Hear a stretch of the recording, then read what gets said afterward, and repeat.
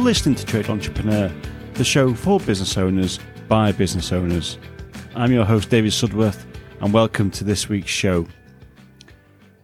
Thank you once again for joining me on the Trade Entrepreneur podcast.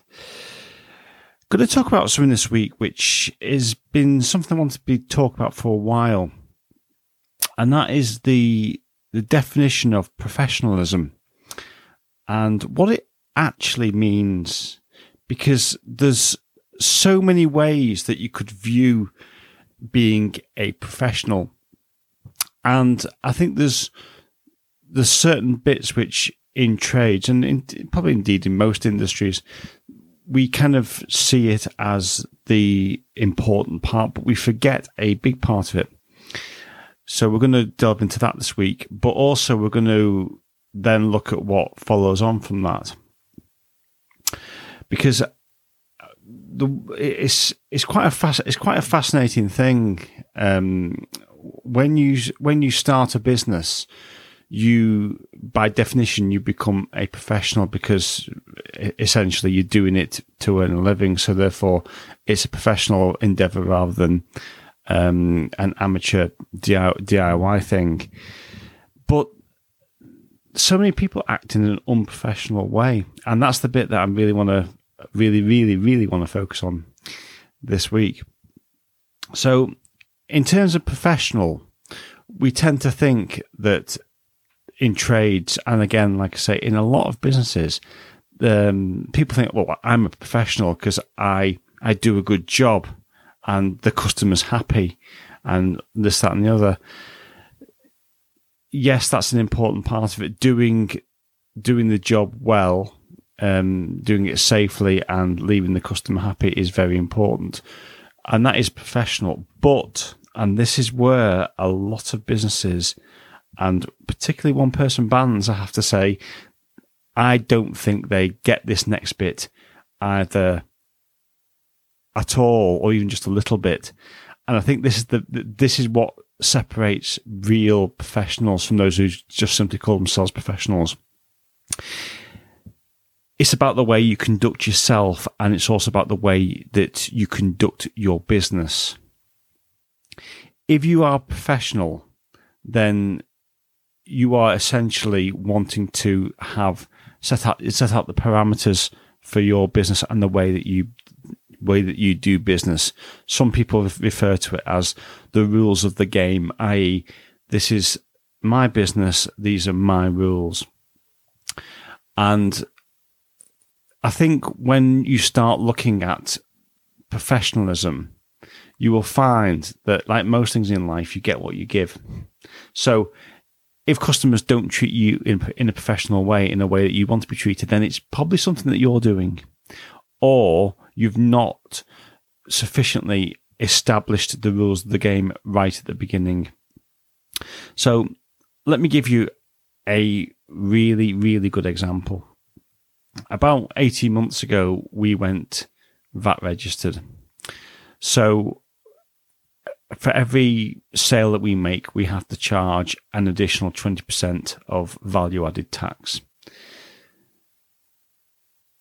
In that time, we've probably had maybe 20-odd customers who have said to us, how much for cash?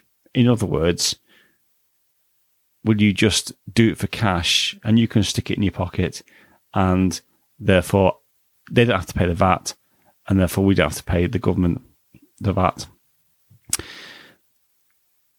Now, my answer is always just no. And this isn't me being prim and proper or anything like that. Well, it is, because it's obviously illegal if you're VAT registered not to charge VAT in those circumstances.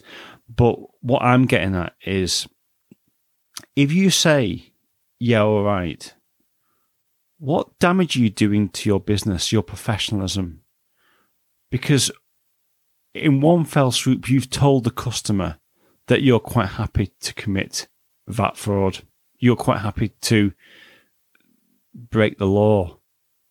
So, I mean, it's such a bizarre thing that even though we've had it a good few times, it still takes me by surprise because I just don't. I don't go into the whys and wherefores like it's illegal, etc. If everyone did this, there'd be no tax raised. We can't pay for schools and hospitals and all that thing. I just say no. The price is the same whether it's cash or card. You get a receipt. We record the VAT and we send off the relevant amount of monies from each sale to the government. And the reason we do it, well, first of all, I like to sleep easy at night, is if you decide that you're going to bend the rules or even break the rules, then that sends out a terrible message to your customer, even if the customer doesn't realise it themselves. Because if I was a customer and I knew that a business was prepared to do that, I'm thinking, what else would they be prepared to do that I don't know about? So we just don't do it. Now, there are so many trades where that actually does happen. And I'm sure it happens in chimney sweeping. It probably happens in construction. But to me, it still takes me back. It still takes me back quite a bit. And I'm thinking, I don't like this situation. So I just say, I'm sorry. No, the price is the same regardless. And we will record the VAT and it gets sent to the government. That's the end of it. And to be honest, most customers are okay with that. Some will say, okay, well, thanks anyway, goodbye. Which is fine, actually, because the rules of the game, the rules of our game are that we charge VAT. End of story. If we didn't do that, we'd be causing a lot of problems, obviously from a legal perspective, but also we'd be lowering our standards directly in front of a customer. That is not a professional way to go about things. So we just don't do it. Another example whereby you have to remain professional is I have this thing that if someone wants to book an appointment, they have to contact the office. If a customer walks up to us in the street while we're on another job, I'll just say, here's a business card, or take a picture of the van, just ring the office and they'll book you in. And I've had customers, potential customers, turn around and say, oh, well, will you do it now? Or will you just have a quick look? And the answer is, I'm sorry, I've got other appointments to do. If you call the number, then you can arrange a slot. Over time, when we first started, I had various social media channels such as Twitter and Facebook Messenger, particularly, where people would just literally just copy and paste how much for a sweep. You'd know they'd done it with loads of people, and it was you'd end up going into this back and forth, and what would happen? The same that happened with people who contact you, who accost you in the street. Very few of them booked, actually. When I looked a few days later at whether someone had booked in, they hadn't done. And I've been to the same street, back to the same customer I was originally 12 months on, and thinking, oh, well, that neighbour didn't book, because we can look in our system. So the rules of our game is that you ring up to schedule an appointment. If you're a regular customer and you're there and we're there at the time and you want to schedule a booking for next year, I'll contact the office and the office will contact the customer and arrange a suitable date. So that's the way we do it. But again, it's about it's about a level of professionalism. Now, some people could turn around and say, well, that just sounds quite pompous and a bit arrogant and a little bit, stuck up. But the one thing I found is that the bigger the business grows, the more on it you have to be with these kind of policies. Because if you have policies which are literally here, there, and everywhere, no one knows where to stand. So we have policies and procedures for a reason. And our procedure is, number one, we charge VAT, no exceptions. And number two, we only take bookings via our website or online. I actually got rid of our Facebook Messenger channel, and any other social media channels has an automatic thank you for contacting us. If you want to make a booking, do so online, or here's the number to ring. Because there's so many ways for people to be able to get in touch, that we've had to just funnel it down to basically online or call up, because it not only becomes unmanageable, you don't necessarily there's more scope for breaking procedure and breaking policy. And one thing I'm really, really hot on is making sure that we have policies. Now, don't get me wrong. Sometimes policies will change if there's a group of examples which show that actually this needs tweaking. Then fine, we'll do it, provided obviously it's within the constraints of the law. But it has to benefit the business. Has to make obviously financial sense, but it also has to make procedural sense. It has to make things easier and quicker for people to deal with. Now, a lot of trades, they will, knock the money off for the VAT, or they'll take, they'll do it for cash for cheaper, or they'll say, yeah, I'll come and do that now. Or yeah, I'll just have a quick look at this and for you. And it's so easy to do, but you've got to be strict with yourself. You really have got to say to yourself, if this was a big business, if this was a massive business, could I do it this easily? And if you couldn't, there's usually a reason for it. So we've adopted the kind of procedures and models of businesses which are bigger than ours, because one day we hope to be a bigger business. So it's a case of, for us, starting as you mean to go on. So, like I say, it's the professional element that trades usually talk about. They usually talk about doing a proper job and all that stuff. The actual nuts and bolts of doing the work, that to the customer is actually a very, very small part. One of the biggest things about being professional is actually turning up on time, which we are very hot on at Mr. Such Chimney Sweep. And we set our stall out with customers. These are the time slots that you can book in. You'll get a text reminder, you'll get an email reminder, you'll get a text when we're on our way, subject to area coverage, depending on which area we're in. So we set our stall out as that kind of business. And the one thing that particularly in the last few months, because we're seeing more and more customers, because it's obviously that time of year for chimney sweeping, the amount of customers who say, that's so impressive. That's so, your system is so great. It's nice to hear that. Purely from an ego point of view, it's like, wow, great. But actually, it's nice to hear because it's showing that customers actually value that. So it's nothing to do with the actual act of sweeping the chimney or any of that stuff. They're actually impressed before you even get to the door, because you've put systems and procedures in place which make it easy for them and easier for yourself in terms of how to run and administrate your own business. So, yes, it may sound a bit stuck up. It might sound a bit arrogant.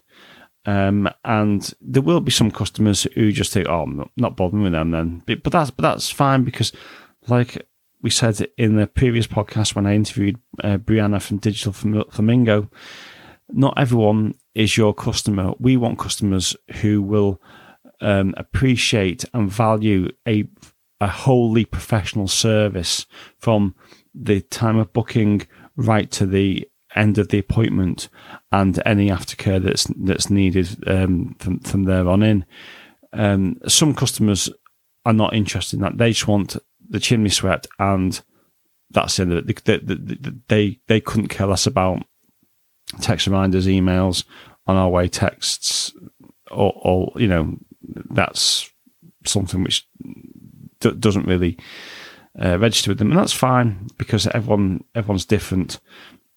But the type of customer we seem to get is the one who that appreciates that level of service, and that's what I'm talking about. If you want to be a professional business, particularly a professional trades business, then being a professional doesn't mean wearing a suit or clean clothes and having a shiny waxed van and having all the latest equipment. That's part of it, yeah, sure, but it's not the be-all and end-all. And in fact, most customers don't really care about that bit. They care about every little bit, but it has to be. It's a bit like a jigsaw. You're only giving probably a quarter of the full picture. You need every piece in place to create the whole picture of professionalism. So when it comes to professionalism, just think about what you do as a business. And yes, it is very easy to get hung up on I'm a professional and I do the job in a professional way and I do this, that and the other. Yeah, great, as you should. But the customer's looking for so much more in terms of all-round professionalism. We get it all the time where we're told about other trades where, we had a joiner come out and he did one day and we couldn't get hold of him for the next 7 days, and then we finally got hold of him, and his daughter was sick or whatever. That's not professional to just ghost customers like that.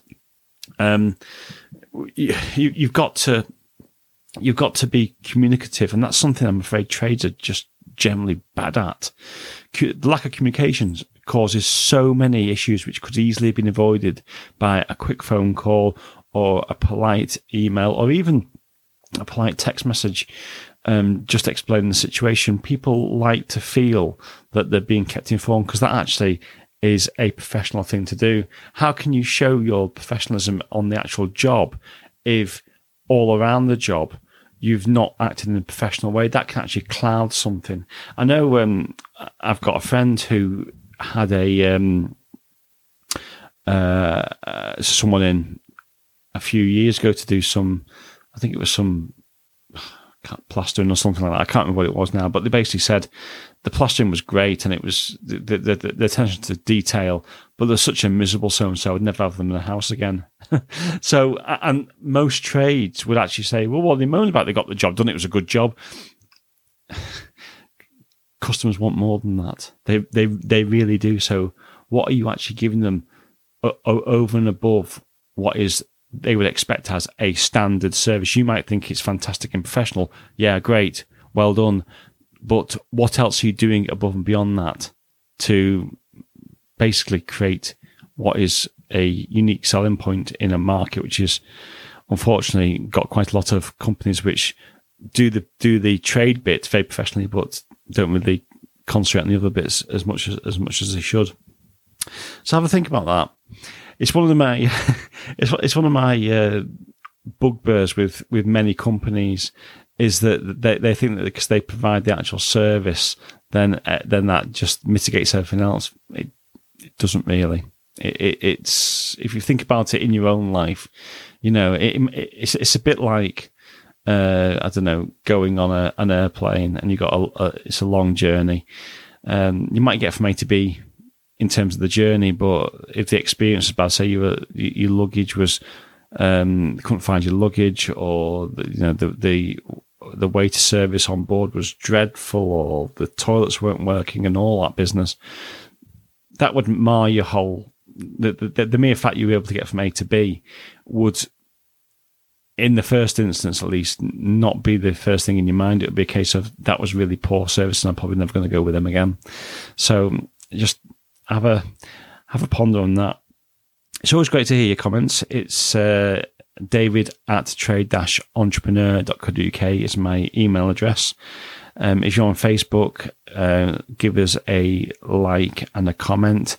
If you're on Twitter, it's @TEP Show. And like I always say, if you're on Spotify, Amazon Music, Apple Podcasts, give us a like and subscribe, and it'll tell you when the next show is available. Hope you enjoyed this week's show. I've had some good feedback saying that people quite enjoy it when I'm just rambling on for 20 odd minutes or so. And I actually had one message a few weeks ago saying you need to make them longer. I was like, have you ever tried talking to a microphone in a room by yourself for 20 minutes? It's quite hard work, but I am enjoying doing the podcast. It's just as a little aside before I wrap up. A few weeks ago, I was thinking I was just having difficulty trying to find time to do the podcast, and I was just thinking to myself, I might knock it on the head for a few weeks, and then I started getting all these messages saying, "I'm really enjoying your podcast," and it's almost like it was. I didn't put out any. Or maybe I did. I don't know. Maybe I put out some vibes that I was like kind of thinking of just tailing off as before Christmas. But no, thanks for those messages of support. You've certainly kept me going. So yeah, I'm going to be here right up until Christmas and hopefully beyond as well. So thanks once again for joining me. Have a great week, and I will definitely see you next week.